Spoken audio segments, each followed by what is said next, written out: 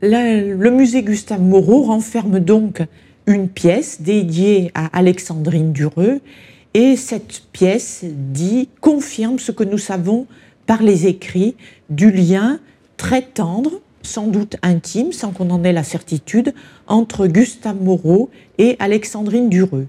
Gustave Moreau va demander à ce que toute la correspondance entre lui et Alexandrine soit brûlée, ce qui a été fait. Nous n'avons aucune lettre entre eux deux, ce qui fait que nous pouvons que supposer le lien qui existait. À mon sens, ce lien est très réel, puisque Gustave Moreau va laisser des lettres demandant que si Alexandrine décédait après lui, ça soit elle qui veille sur lui, qu'il souhaitait mourir dans ses bras.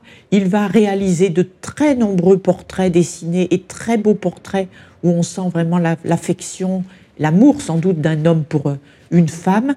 Et puis, il va lui dédier ce boudoir avec les nombreuses œuvres qu'il lui avait offertes. Pourquoi lui aurait-il offert autant d'œuvres à la même femme, si ce n'était pour des raisons affectives, évidemment, et puis racheter son mobilier.